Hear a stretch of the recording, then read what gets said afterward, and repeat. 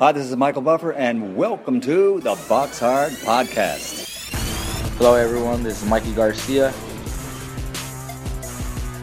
This the monster from the swamps, Regis Rougarou Prograis. Hey, what's up? This is King Carlos Molina, former IBF world champ. This is Michael, the Bounty Hunter, 2012 Olympian and your people's champ. This is Charlie Edwards, flyweight champion of the world. This is Fast Eddie Chambers, and you're listening to the Box Hard Podcast with my main man, Joey Coastman. Hello everybody and welcome to episode 355 of the Box Hard Podcast. I'm your host Joey Coastman. I'm joined as ever by former heavyweight world title challenger, my good friend Mr. Fast Eddie Chambers. Eddie, how you doing this week, my man? No, I'm doing good, my man. How about you? Always good when speaking with you, Eddie. That is the truth. We're going to dive straight into the review part of the show here. We're going to start with a card that took place on Saturday at the Bournemouth International Centre in Dorset, United Kingdom. This one was live on Sky. If you watched it, we're going to start with the undercard here. Caroline Dubois with a win, a TKO in round 3 against Happy Dowdy, who's now 11-11 with a draw. Caroline Dubois now 3-0, I believe, with 2 KOs. I think a clear future world champion. I think we can say that already about her. Fraser Clark with a win. He's now 2-0. He was able to make quick work, really, of Ariel Bracamonte, a former Dave Allen opponent. I think he might have been drafted in on short notice, to be fair to him, but still a big old unit. I say that almost with a smile on my face because he's not in the best of shape, of course, but yeah, he came in at £309. You've got to take him somewhat seriously. I think he weighed £309, but anyway, he got in there, like I say, with Fraser Clark. Fraser Clark took him out in 2 rounds, so Fraser Clark now 2-0, Bracamonte 11-9. Elsewhere on the card, the pro debut for Ben Whittaker, the Olympic silver medalist from the latest Olympics. He was able to knock out in 2 rounds Greg O'Neill, who's now 6-7 with a draw. I mean, we all knew that Ben Whittaker was going to get the stoppage in that fight there. It was just a case of what round was it going to be. If he went to the second half of the fight, you know, I think some people wouldn't have been too pleased, but he looked really, really good. Very, very flashy, of course, making Greg O'Neill miss and kind of, you know, taking him for a bit of an idiot at times, I think. I don't think it's sometimes that necessary because he's so flamboyant, it's so cocky. And I don't think you need to do it against, you know, a guy like this that you know, isn't a threat at all. I would like to see Ben Whittaker do that to a more established name, absolutely. Sometimes you can overdo it, in my opinion. Some people love it, some people hate it, and they don't like it at all. It doesn't matter who you're in with. But when you see a guy be that cocky, be that flashy with a complete out-and-out journeyman, sometimes I think, okay, do it a little bit, but don't overdo it. I think at times he did overdo it. But listen, it's exciting, and you have to sell yourself in some way to make it. I believe in that. And you know, he's a medalist from the Olympics. He's turned pro. He's looked good. He's got a knockout. He was flashy. He's got a very bright personality. I think he said he's the full package. He's got everything: the personality, the looks. He can fight, all the rest of it. So it's going to be an exciting journey, and I can't wait really to see it unfold. Good stuff for him. 1-0. Also on the card, we had Stephen McKenna move to 12-0, a TKO in round 2, another knockout for him. This time his victim was Facundo Rojas, who's now 6-6 with a draw. Mikel Lawau as well with a win, a KO in round 2 against Crispulo Andino, who's now 22-13 with a draw. Lawau now 16-0. Joe Pigford with a knockout in round 3 against Rafael King. Pigford's now 20-0 with 19 KOs. I just don't understand as well. Are they going to step him up anytime soon? We need to see him box for a title. I don't think he's ever boxed for a title. Rafael King, as I say, he was in the opposite corner. He's now 15-2 with a draw. Not a bad looking record, but I think he was flown in on, or I'm not sure flown in, but he turned up, you know, on fight week. I don't think he had much notice. It seems like a lot of people on this card didn't have much notice. And getting on to the main event, Chris Billam-Smith now 16-1, a unanimous decision over 12 rounds against Isaac Chamberlain, who's now 14-2. It was, of course, for the EBU Cruiserweight Championship and the Commonwealth title. The first half of the fight, I mean, there were so many momentum swings. I think a few people picked up on that. Both men were throwing hell for leather, really, in the first few in particular. And I felt that both men at times were hurt. Isaac's left eye became swollen quite early on in the contest. I decided not to actually score the fight round by round, but I felt that the cleaner of the work early on was a lot of the time Chamberlain's, and the volume and the more maybe powerful shots, the more perhaps eye-catching shots were from Billam-Smith. But I did think Billam-Smith was in the driving seat for most of the fight, and as the fight wore on, of course, that's when Billam-Smith, despite looking dog-tired at times, was able to find another gear and dig deep, and Isaac couldn't quite keep up the pace with him, and maybe that was that recent ring inactivity that I mentioned last week, and maybe that bit Chamberlain in the backside, and maybe the reverse effect for Chris Billam-Smith, maybe it gave him that extra gear, as I said, because he had been the distance in a few hard domestic fights of late. And there's no doubting Isaac Chamberlain's heart. I mean, I told everyone that years ago. I remember being at York Hall when his shoulder got dislocated, and the referee stopped the fight for the doctor to come in and have a look at it, because he literally couldn't move it, and he clicked it into place in front of everybody with this I never forget the face he had on when he was putting it in. His eyes rolled back in his head as he clicked it back into place. You can see the pain was just unbelievable. So there's no doubt in his heart, and he went on to win that fight, of course, against Wadi Camacho. But yeah, I feel for Isaac Chamberlain, really, because I don't think he's got a lot out of his career, and he finds himself in another really bad spot here. He's kind of in no man's land. He has, again, all the skills and all the rest of it, but he just hasn't really been manoeuvred properly, I don't think. And I'm not sure what is going to happen with his career, really, because obviously he's been in, 2 big fights. He's lost both times. And I just don't know. I mean, there's other domestic fights, maybe someone like a Dion Juma, but he's already been in there with the likes of Luke Watkins and beat him, and it was close, but I didn't think it should have been close. I think he won it clearly. But he's kind of like, I don't know, he finds himself in a difficult position because he is better than certain people domestically, but I'm not so sure he's the best domestically.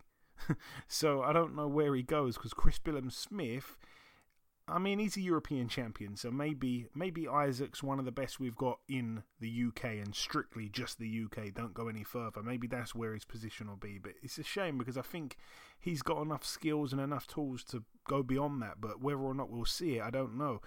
You need the opportunities, of course, and everything, the timing, it all has to be right. But as for Chris Billam-Smith, really pleased for him. Another scalp on his record, another credible scalp, and I do want to see him get the rematch with Richard Riakporhe. I think that would put the icing on what's been a good run, and arguably he should have won that fight against Riakporhe. I think there was a dodgy knockdown that cost him the fight on the scorecards. Anyway, that's it for the main event there. Let's move now to another one that took place on the same night in the UK. The two shows clashed. Let's start with the undercard. Pat McCormack with a win, now 2-0, a TKO in round 2 against Dimitri Trenel, who's now 8-2. Harlem Eubank with a win, now 15-0. We don't see it very often, but his opponent, Elliot Chavez of Mexico, was actually disqualified in round 9 of a 10-rounder. He's now 11-5 with a draw. Friend of the show, Harlem Eubank. Very, very, very strange fight, to be honest with you. Because the referee called break. I can't remember what round it was in now, but he called break. And then Chavez hit Harlem Eubank with about 2 or 3 shots and put him down. And it was after the referee called break. So, Harlem Eubank goes down, and it was quite, he was dropped quite heavily, to be honest with you. I think the first punch, when they showed you this slow motion replay, the first punch, he took it and kind of put his arms up like, whoa, what's going on? And he looked at the referee, and then he gets hit with another one, then he goes down, and his head kind of fell through the bottom rope. And he took a few minutes, to be honest. The referee gave him 5 minutes, but he took a few minutes to kind of regroup before jumping straight back in and, continuing the rest of the fight. So yeah, really, he could have stayed down and got a disqualification, and many people would have, but he decided to get back up, and I admire him for that. He's a really good guy, Harlem Eubank, certainly one of my favourites.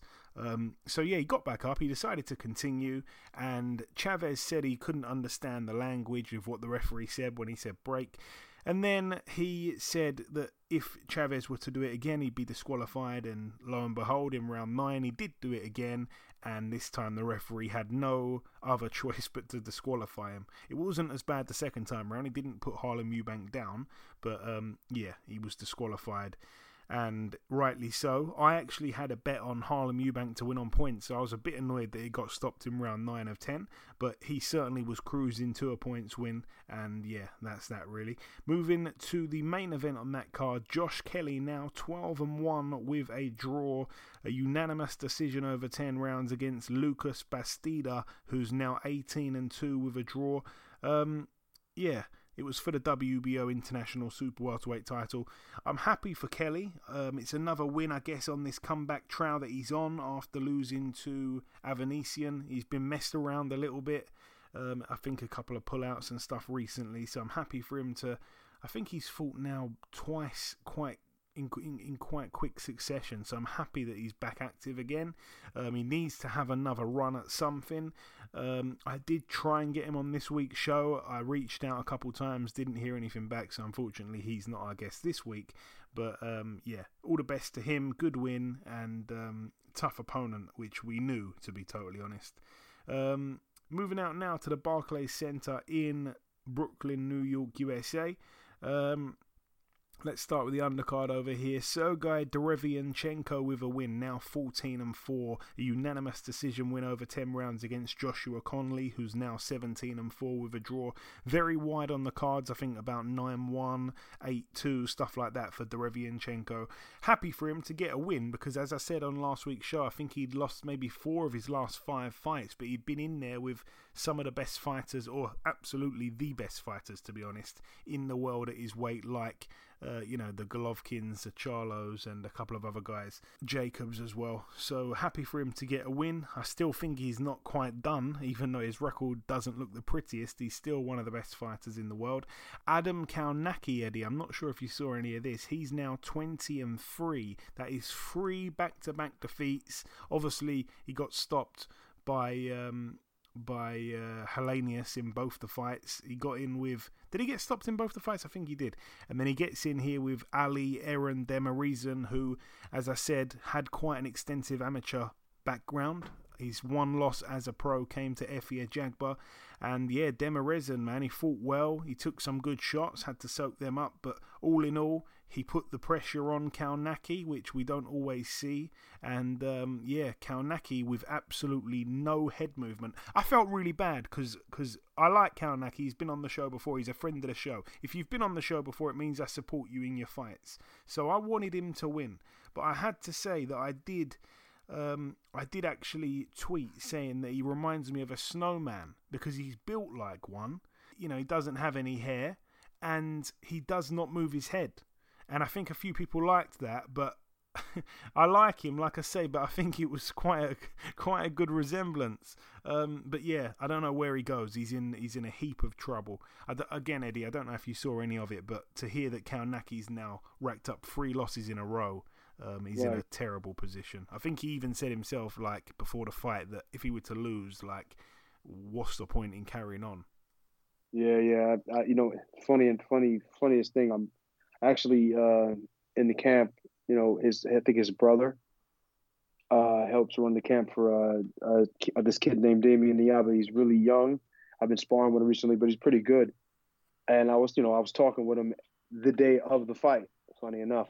And he said, "Oh yeah, Adam has a fight tonight." And I'm like, "Okay." I'm fully expecting him to win the fight. Figuring it's a good comeback fight, for him or something like that. But to hear that he lost, and I was actually talking to people who was actually watching that, I couldn't get it on for some reason, and they say, "Yeah, he lost," and I'm like, "Wow." You know what I mean? To lose the 2 fights that he wasn't expected to lose with Helenius. And you say, okay, well, Helenius at one point in his career was somewhat of a special guy, somebody who, you was figuring would be a force to be reckoned with. But I don't know about this kid that he lost to. I don't know much about him. You know what I mean? But to lose again in a fight that most people figured that you were going to win, it just really puts you in a bad place. Now, it doesn't mean his career is over. It just means that now he has to understand that he's going to be fighting the B side. He's going to be looked at as a stepping stone. So for him, in order to win and become the Adam Kownacki of the past, he's going to have to do it on the road. You understand what I'm saying? He's going to have to do it in a way that he's not necessarily used to doing. You know what I mean? He's going to have to take maybe some short money, for some tough fights for some short money, and it's going to be difficult, but he can do it. You know what I mean? He's a tough guy. He's got a good motor. Seems like a respectable dude. So you just got to get back in the gym. You got to start working on moving your head. You just got to start working on prolonging your career, because at this time, you know what I mean, you can't continue to take a punch to throw a punch. As you get older, you start to get a whole lot more tenderized. You know what I mean? So, unfortunately, he's lost. He seems like a good guy. I hope he gets himself back in. I'm always for the underdog, especially guys who are are aging and looking like they're falling off. So I want to see him come back strong. Yeah, and when I tweeted that about him being like a snowman, someone pointed out that Demarizen's nickname is actually the Iceman, which was kind of interesting. For Kownacki, I remember him bursting on the scene about 5 years ago when he knocked out Artur Szpilka, which was very, very impressive, because I remember, obviously, Artur Szpilka in the fight before had given a really good account of himself to Deontay Wilder, and it took Wilder a long time to get him out of there. It was late that he got him out of there, but obviously Kownacki did it very early, and then after that, he went in there with the usual suspects, really, I guess I'm going to call them. In fact, that's probably a little bit disrespectful, but he got in there with Iago Kaladze. That's a guy who, loses every big fight. He's lost to Joe Joyce, Michael Hunter, people like that, Yuri Kalenga, and he knocked him out as well, so he put those 2 back-to-back knockouts together. Then he went the distance and beat Charles Martin, which was a very good win as well. He was the second man to beat Martin at the time. Martin had only lost to Joshua. So that was a good win for Kownacki, and everyone started to get a bit carried away, saying, oh, this guy could potentially do something. Everyone started believing in him, especially the Eastern Europeans. Then he gets in there with Gerald Washington, knocks him out in 2 rounds. Brilliant. He's doing all the right things. Then he has that brilliant fight against Chris Arreola where they threw about 10,000 punches and he beat Arreola on points. And then, the 2 back-to-back defeats against Helenius, both by knockout, kind of reminds me a little bit of David Price. When he was knocking out all these names, then all of a sudden he gets found out by Tony Thompson and completely has his career derailed. He could never end up getting it back on track, David Price, because any good win he got was followed shortly after by a vicious loss. And for Kownacki, I fear he might be in the same position. Obviously, he's nothing like David Price in terms of his boxing skills, his boxing style, his body type, his build, his height, or anything like that. But I just think career-wise, banging out good fighters, looking good, beating former world champions, beating former title challengers and stuff, and then loses to an older guy in Helenius, just like Tony Thompson when he was about 44 when he beat David Price. And he's come back against a guy who people thought he could beat, but it was a tough fight, to be honest. I gave him credit for jumping in with him because he was coming off about a year out of the ring as well. So it didn't go right for him. Elsewhere on the card, we had Gary Antoine Russell, now 16-0, friend of the show, a TKO in round 6 against Rances Barthélemy down in round 6. Happy for Gary Antoine Russell, obviously. He extends that knockout streak, but I have a big issue with the stoppage. Rances Barthélemy, for the first time in his career, suffers a loss by knockout. He's now 29-2 with a draw. What I didn't like is that when Barthélemy went down, He got back up. For me, was clearly okay, and the referee straight away waved it off. I couldn't see what the referee saw. I looked at the guy's eyes in slow motion. I looked at the guy's legs. There was nothing that indicated that he couldn't continue, especially when you know about the guy. He's a tough guy. You know, he'd never been stopped. I'm not sure I don't know if he'd been down, or if he has been down, he's certainly been down only a small number of times. He's a generally tough guy, good chin, you know, Cuban fighter, and he was in this fight at times actually standing and trading with Gary Antoine Russell, and you know, having big moments. I think he hurt Gary Antoine Russell a couple times, and he's not really known as a big banger, and it's not really his style at all to stand there and bang. So, you know, the way the fight had gone, and what you already know about Barthélemy as a fighter, and the fact he got back up off the floor and looked fine, I don't understand how the referee can read into that and say, I need to stop the fight. Sometimes a referee might subconsciously stop a fight because of the fighter's history. That happens, okay? So if we saw, for example, David Price, who we just spoke about a minute ago, if David Price gets knocked down, you know he's been viciously slept before. So if you see him get knocked down in a fight and he gets back up, sometimes the referee subconsciously thinks to himself, oh, this guy's took a lot of punishment throughout his career, and they'll stop the fight sometimes prematurely, or more premature than they should do on a normal day. However, that wasn't the case here, because that's not what's happened to Rances Barthélemy. Another thing is, if a guy has taken an absolute pasting, and then after being hit and hurt so many times, he finally goes down, and the referee kind of saves him and says, yeah, I'm going to call this fight off. But that's, again, not what happened. I just couldn't get my head around it, to be honest with you. So the guy doesn't have a history of being beaten up. He doesn't have, he didn't fight in a way where he was taking big punches and being hurt repeatedly in that fight there. And I can't remember the other. There was 3 things that referees do to stop fights, and anyway, he didn't tick any of the 3 boxes, so I don't know what the referee saw. It was a terrible, terrible stoppage. Some people saying the worst stoppage they've ever seen. It's certainly up there. In other news, let's go to the main event. Danny Garcia, now 37-3, a majority decision over 12 rounds against Jose Benavidez Jr.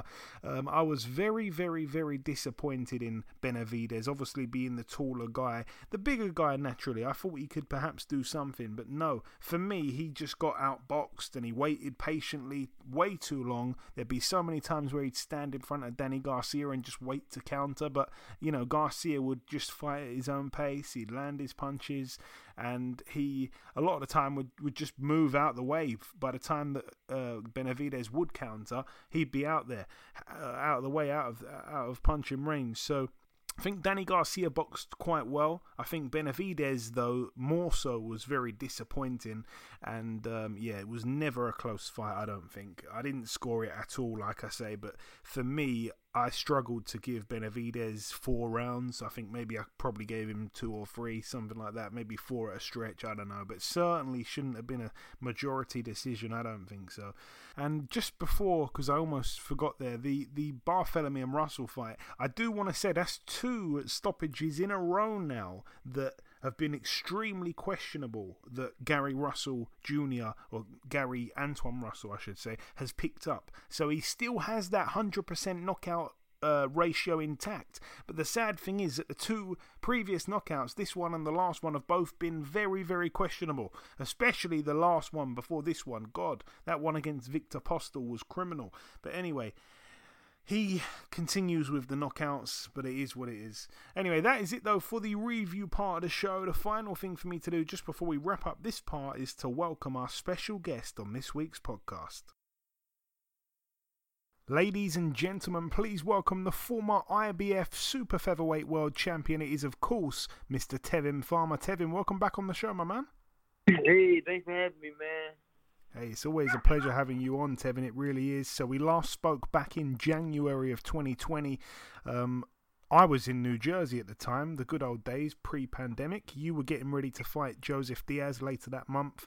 The fight obviously didn't end up going to plan. You lost the title. I'll be honest, because that's what I do, but something for me seemed to be off with you. You didn't fight how you usually do. That's not me taking anything away from Diaz. He fought with a nasty cut. He boxed really well, but something for me was wrong with you. Your timing was off. Yeah. What actually happened now, looking back, Tevin? You've had enough time to reflect. It was multiple things wrong.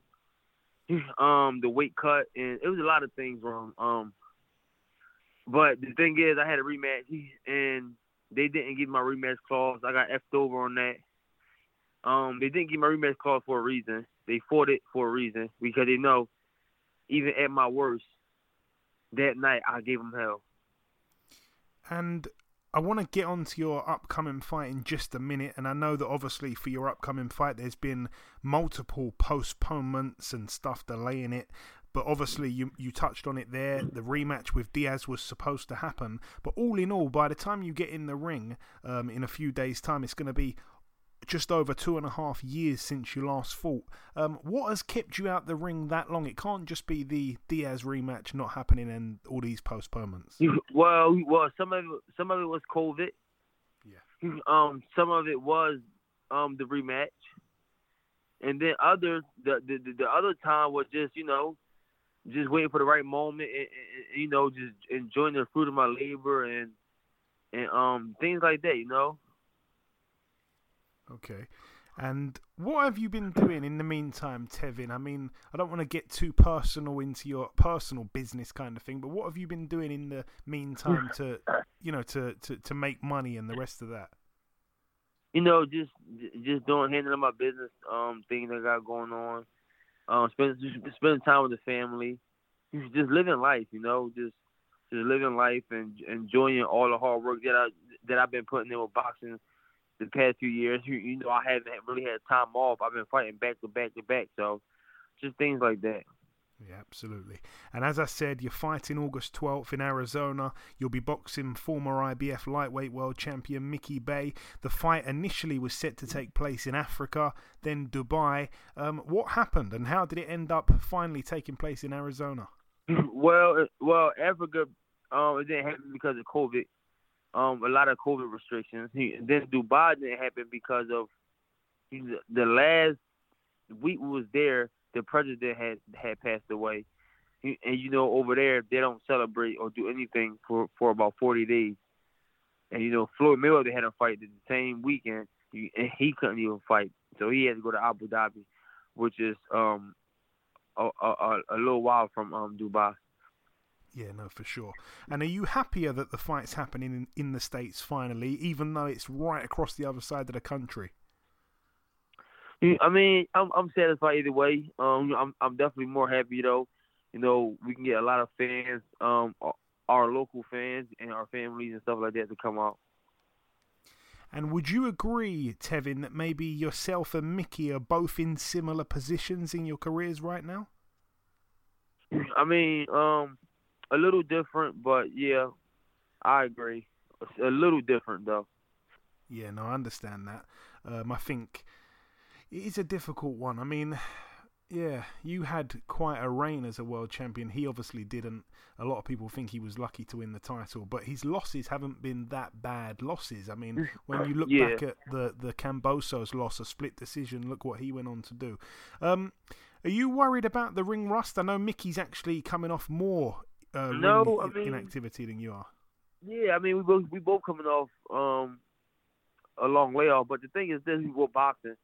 People don't understand. Sometimes being off can help you just as bad. It can do good for you just as it can do worse for you. Yeah. In my case, I was fighting more than anybody in the world, including Canelo. So the break for me was necessary, I feel. Yeah, no, I understand that. I think that's an interesting view, to be honest. You said there that you're kind of similar in terms of you're at similar stages in your career a little bit, but one thing I know you will agree with, you've both kind of had to take the hard road. I don't think you've had easy careers, either of you, and sometimes I'd even say you've not been managed the greatest along the way. Neither has he, I don't think. Where does I didn't have I wasn't managed at all. I was just fighting. Exactly. That's what I'm saying. Right. But where does the winner go and where does the loser go? Because it's a tough spot for the loser, man. I have no idea. You know, his boxing has changed tremendously. And I don't know. I don't know. You know, boxing has changed a lot, and you don't know what to expect with boxing nowadays. Is there any plan in place at all? I'm guessing you've obviously sat down and you're thinking, right, I'm going to get this win. Is there any talk of the next step at this stage or not? Hopefully, I can get back in the ring working on November. Okay, so you would like to fight again this year? 100%. Perfect, okay. And I want to ask you this as well. I believe this fight is at 135, is that right? Yeah, 135. Is that where you're going to be staying, or will you be back down at 130? No, I'm staying at 135. Okay, interesting. Is there any names on your hit list? Because obviously there's one real champion at that weight now, Devin Haney. Yeah, Devin Haney, he world champion. He undisputed, actually. Yeah, that's what I'm saying. There's one guy who's got all the belts. Is there Yeah, anyone I think Devin Haney is moving up though to 140. Maybe so. But is there anyone at 135 that you've got your eye on, like they're on your hit list? All of them. All of them? Anyone in particular or no? No, not in particular. You know, I got to do whatever it takes to get the title at 135, become a two-time world champion. I think Devin's going to 140. He's a good friend of mine, him and his dad. So, I'm hoping they go to 140 so they can relinquish the belts, and I can beat everybody else and then fight. You know, and if you don't go to 140, then you know eventually if it makes sense for the both of us, and then me and him will fight. But until then, I'd rather him go to 140 because he's actually, I feel like he's a big guy, and I feel like he's getting too big for 135, and he go to 140, relinquish some belts, and I go take over.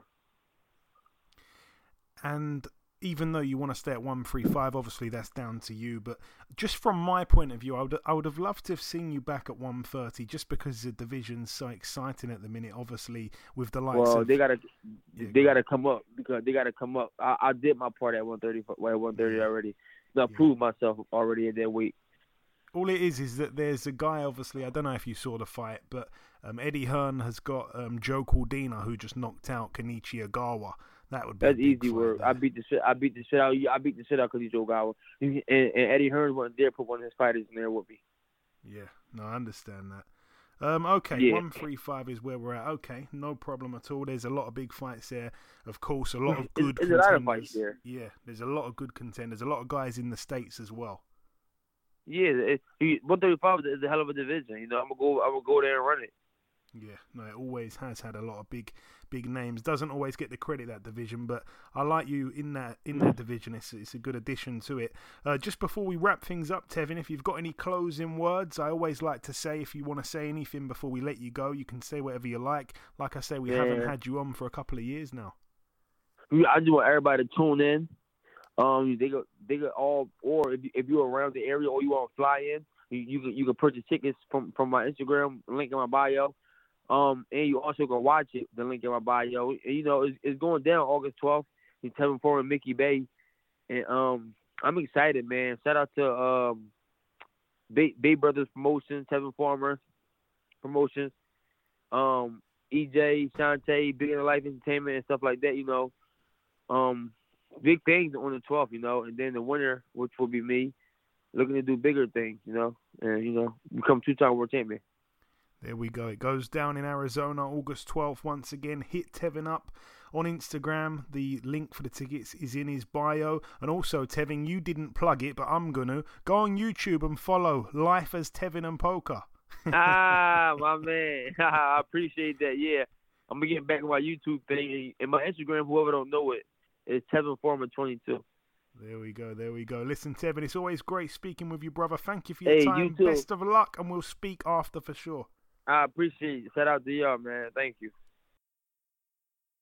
Okay, now it's time for part 2 on this week's show. This part, of course, usually is the news part of the show, but there's no news. So if anything develops from now to the end of the show, I'll talk about it on the outro. So with no further ado, let's move straight to the preview part of the show. We're going to start here on Saturday at the SSE Arena, the Odyssey, the former Odyssey Arena, I think it used to be called, in Belfast, United Kingdom. Not so sure which channel this is going to be on, or if it's even going to be on TV. I've got no idea, actually. But anyway, it's going to be quite interesting, I think, this card. Let's start with the undercard. We've got Sean McComb, 13-1 in a 6-rounder against Ramiro Blanco, who's 18-11-3.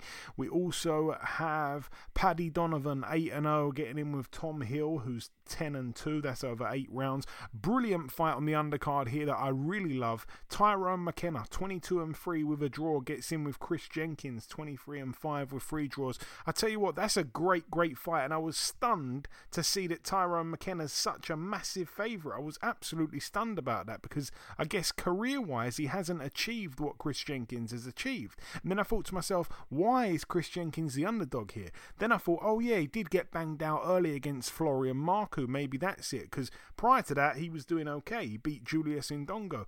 And then I thought to myself, what has McKenna done lately? Well, in his last fight, he got banged out by Regis Prograis. So, yeah, it's kind of strange. But really and truly, I guess that, you know, both guys are coming off knockout losses. I would say that Chris Jenkins is more established and has, you know, better skills and everything than Tyrone McKenna. Is Tyrone McKenna, though, a little bit fresher? I don't know, but I was very surprised to see Chris Jenkins quite a big underdog. I'm going to put a little tiny bet on him to win the fight. We'll see how that one goes. Elsewhere on the card, we have Padraig McCrory, 13-0, getting in with Marco Antonio Periban. That's a man who I haven't seen for a long time. I actually thought he was retired, to be honest. Periban, oh my God, I remember him getting in with the likes of James DeGale all those years ago. Yeah, been in there with James DeGale, Joshua Buatsi, Jalen Love, Avni Yildirim, and I think one or two others. But yeah, Periban, wow, that's a name from the past. That's going to be weird. And the main event, Michael Conlan. This is so interesting. Michael Conlan, 16-1, gets in with Miguel Mariaga, who's 30-5 of Colombia. Now, Miguel Mariaga, 26 KOs from his 30 wins, so he can certainly bang. There's no question about that. Remember, Michael Conlan is coming off that knockout where he was knocked out brutally, where he was knocked out of the actual ring in round 12 against Lee Wood. So he's getting straight back in with arguably the biggest puncher that he's ever boxed. So I think that's crazy. And also, Mariaga, he does have his limitations, and his limitations are that he himself isn't the best, I guess, in terms of his skills. He doesn't have the skills of Conlan. Conlan will be picking up a nice early lead, I think, in this fight here, if he's not gun shy in any way. If he's going to be able to come back in this fight here and not think about being knocked out, because if he's thinking about being knocked out and he's a little bit hesitant, then he could end up getting hit early on, and he could end up, you know, staying hit, as they say. It's very risky, I think, but yeah, skill-wise, Mariaga can't really mess with Conlan. Mariaga can be quite easily outboxed, and he's also 35 years of age now. But yeah, he's more kind of known for his losses. He lost on points to Joet Gonzalez. He lost on points to Oscar Valdez. He lost on points to Nicholas Walters, another name from the past. And the one time he got stopped was when he got in there with Vasily Lomachenko. At one point, he was going to take on Shakur Stevenson, but the fight never ended up actually happening. So I think it's a really hard comeback fight there for Conlan, and he's got the pressure of it being in Belfast as well. So again, I'm going to put a sneaky little wager on Miguel Mariaga. I think there's a couple underdogs on this card that could potentially pick up wins. Moving out now to the Sheffield Arena in Sheffield, Yorkshire. This one's going to be on DAZN. It's going to clash, unfortunately, with the Conlan card. Let's start with the undercard. We've got heavyweight, the Romford Bull, Johnny Fisher, 5-0 in a 6-rounder against Mikael Resinger, who has a record of 3-1. That's over 6 rounds there. We've also got Campbell Hatton, 7-0. He gets in with Mikkel Dufek, who's 34-23 with 2 draws. That's a massive jump up in terms of experienced opponents there, because Campbell Hatton, you know, he's boxed a few guys early on that hadn't really had many fights. I think most of his opponents had less than 10 fights. This is a guy here who's had, almost 60. This will be his 60th fight. That's madness. He's got 34 wins. I tell you what, this is going to be interesting again. I wonder if there's any value in putting a little sneaky bet on Dufek. I don't know. 34 wins, 22 KOs. Ooh, I'm not sure. To be honest, he put together 1, 2, 3, 4, 5, 6, 7, 8, 9 wins in a row up until his last fight. Wow. That's interesting there. Oh my God. Wow. I'm going to be betting on some underdogs this weekend. That's over 6 rounds, by the way. We've also got Kieran Conway, 17 and 2 with a draw. Conway coming off that win last time out against James Metcalf. He gets in here with Arrow Schwartz, who's 19 and 5 with a draw. That's over 8 rounds there at Super Welter. We've also got Hopi Price, 7 and 0 over 8 rounds against Alexander Mejia, who's 18 and 3. We've got Jordan Thompson, 13 and 0, 11 KOs. He's been banging everyone out since he returned to the ring. I think he took a couple years out, come back with 3 knockouts, all within 2 rounds. He gets in with a guy called Vasil Dukar, who some people might remember getting banged out really in recent times by, I think he got banged out, who was it by now? Mike Perez, the Cuban, yeah, he got him out of there. He's also been in there with Chris Billum-Smith, and he also got in there with someone else. I think I wanted to say it was, I thought it was Okoli, but I'm not entirely sure it was. I think it was another guy from the UK though, and he lost to him. Let me think. No, I'm not sure. But yeah, Vasil Dukar has definitely been in there with Chris Billum-Smith. I remember that much. Anyway, he's quite tough, to be honest. So it's a good fight, really, against Jordan Thompson. To be honest, Jordan Thompson should probably get him out. It's for the IBF European Cruiserweight title as well. That one there. Also, a brilliant women's fight on the card for the WBC International Super Lightweight title over 10 2-minute rounds. We've got Sandy Ryan, 3 and 1, getting in there with Erica Annabella Farias of Argentina. The pair fought last time out, so it's a rematch here, of course, an instant rematch. And yeah, last time out they gave the decision to Erica Farias. It was a split decision over 10 2-minute rounds, but she was the rightful winner in most people's eyes, and here they get it on again. Is it another case of Sandy Ryan being a bit too rushed? Is it a bit too soon? Should she have perhaps picked up another couple of wins, a couple confidence boosting wins, and then got in there with her? We shall see. It's either going to be brilliant matchmaking or absolutely terrible. There's going to be no in between there. All the best to Sandy Ryan, all the best to Erica Farias as well. And I think it's the main event. Dalton Smith, 11 and 0. He gets in with Samo Mason, who's 17 and 3 with a draw. Not the most exciting fight, to be honest. I'm more so looking forward to the undercard fights, like that women's fight I just mentioned. I'm more interested in that fight there. I'm more interested in Jordan Thompson and Vasil Dukar. I'm more interested in Campbell Hatton and Michael Dufek. I should say the main event is for the vacant British super lightweight title, so I think Dalton Smith will win the fight quite easily, I'd say, and he will become British champion, so that's brilliant for him. Moving out now to the Commerce Casino in Los Angeles, California. Friend of the show, Sulem Urbina of Mexico, 12 and 2 with a draw, gets in with Josep Vizcaino, who is 10 and 9. That's over 6 2-minute rounds there. And moving to the final card to mention, it takes place at the Dickies Arena in Fort Worth, Texas, USA. Gonna start with the undercard. We've got Beck the Bully, Bektemir Melikuziev, the guy that got banged out in one of the best knockouts of, I think it was last year, wasn't it, against Gabe Rosado. He is 9 and 1. He gets in over 8 rounds against Sladan Janjanin, who's 32 and 11. I've seen him box a few different guys.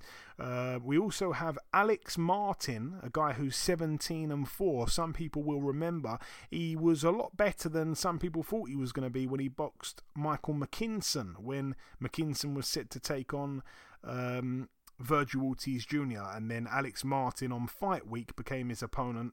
So it was a bit of a tricky puzzle for Michael McKinson, because he was set to take on this this this orthodox fighter who is a massive puncher and is a pressure fighter in Virgil Ortiz, and instead on fight week they put him in there with a boxer who's very negative, who wants to kind of box a move, run as they say at times, and he's also a southpaw. So southpaw versus southpaw wasn't the best thing, and he kind of showed that he's a decent fighter though, Alex Martin. Well, anyway, he gets in with Hank Lundy, 31-10 with a draw. I thought he'd retired after losing to Robbie Davies Jr., friend of the show from the UK, when he got banged out in just 2 rounds 8 months ago. But all the best to Hank Lundy, who finds himself in the away corner once again, of course. Elsewhere on the card, we have Maurice Hooker. This is a really interesting fight, Eddie, and I'm going to probably come to you for it. Maurice Hooker, 27-2 with 3 draws. Obviously, former world champion at 140. He gets in there with Blair Cobbs, who's got a record of 15-1 with a draw.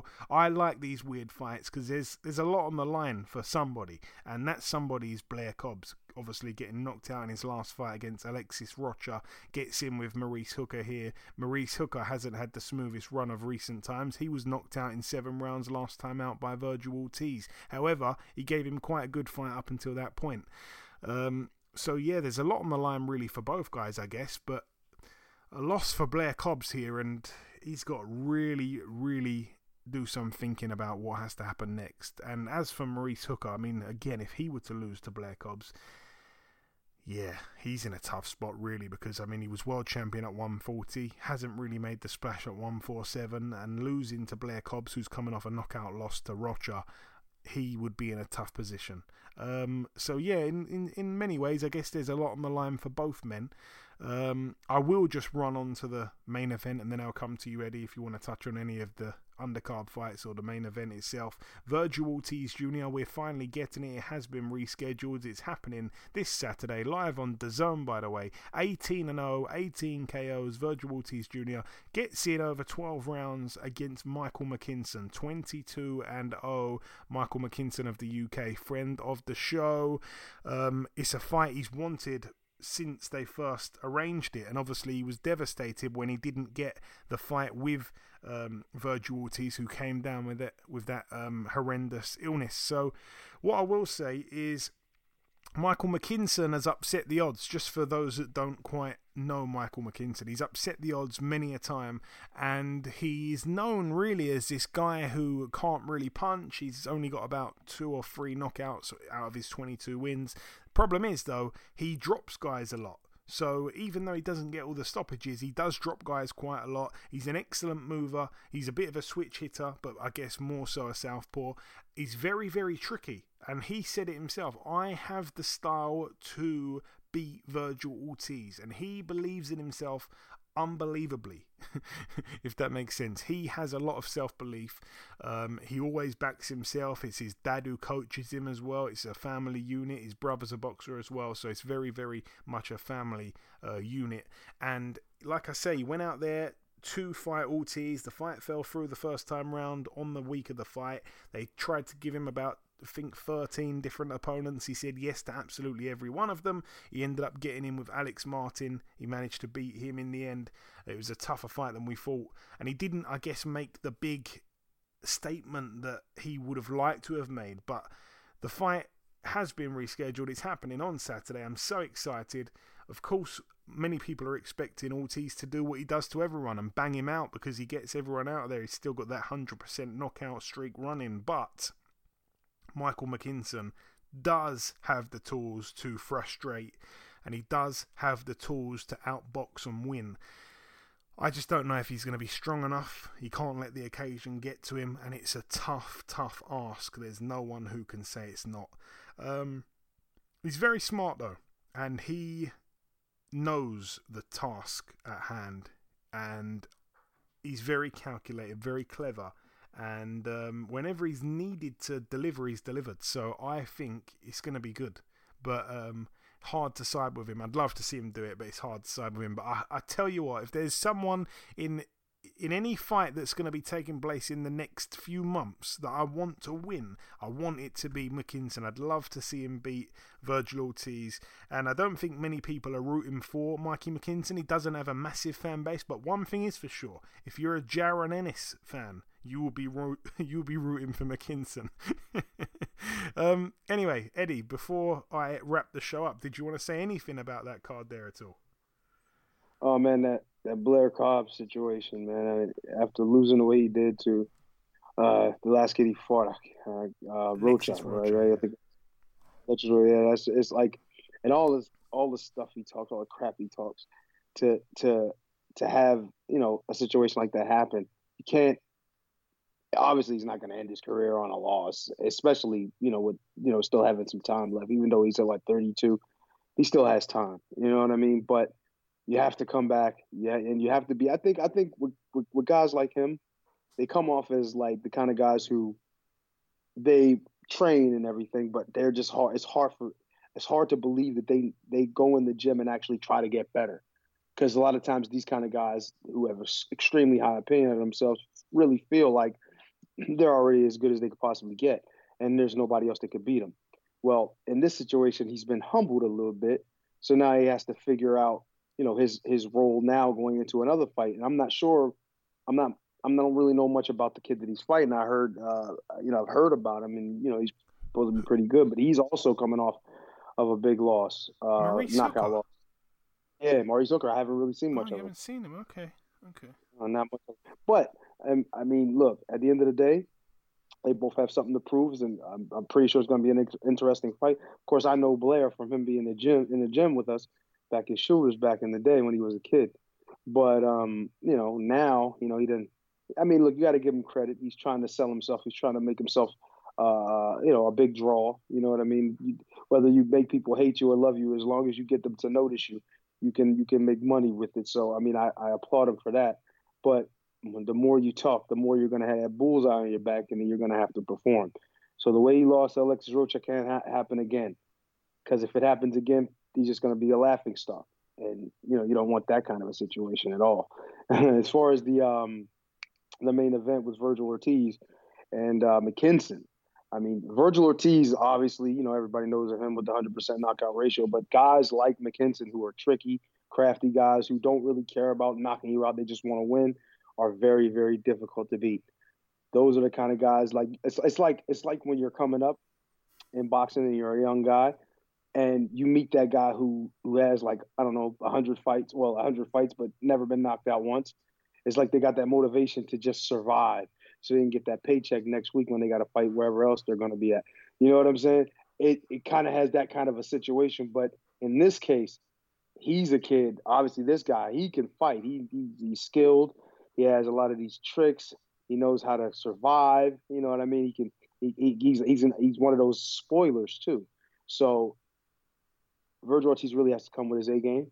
He's got to fight this like it's for a world title, because it is, in a sense, because he wants to make sure that he can win this fight to continue to go on and challenge for one later on. So, and forget about, in this situation, in my opinion, the knockout. Forget about the knockout. Just go out there and get the win. If the knockout presents itself, get it. You know what I mean? Most guys lose fights against these tricky customers because they're looking for one punch and they're looking for a big knockout. You know what I mean? Just ask, what's his name? Jesus, the 130-pound, the one that beat Lomachenko. Jesus, I can't remember. Lopez. He was looking for that one shot against. What is wrong? I'm taking too many punches, man. I can't remember. Yes, he was looking for a highlight reel knockout against him, and look what happened. Kambosos ended up taking the decision. So it's just, you see so many different examples of how things can go wrong. If I'm Virgil Ortiz, I'm just going out there trying to win the fight in the best possible way. You know what I mean? So, interesting card. I'm definitely going to want to see it. But, but there's a lot that can go into it. And, you know, we're looking forward to it. Absolutely, we are. There's a lot of fights, I think, that are going to be really good this weekend. Obviously, a couple upsets that I can see happening in Belfast, a couple upsets that I can see happening in Sheffield, and a couple upsets that I can see potentially happening in the Dickies Arena in Fort Worth, Texas. So it's going to be very, very interesting. It certainly is. But that brings the preview part to a close. The final thing for me to do is to come in with the outro, which I'll do in just a few seconds. Okay, and this wraps up episode 355 of the Box Hard Podcast. I've been your host, Joey Coastman. Eddie Chambers has been with me for the duration of the show. A huge shout out to our special guest on this week's podcast, the former IBF Super Featherweight World Champion Tevin Farmer. All the best to him come August 12th in Arizona. The biggest thanks of all, though, goes out to you, the listeners. Thanks once again for tuning into this week's podcast. There has been one piece of news break whilst we've been recording the show. Joe Joyce will be fighting Joseph Parker. September 24th is the date for that one in Manchester at the AO Arena. The fight will be telecast on BT Sport pay-per-view. There's been no announcement yet on the undercard, but what a main event that'll be. But that's about everything from myself. Enjoy your weekends, people. Stay safe, and we shall see you all again next week.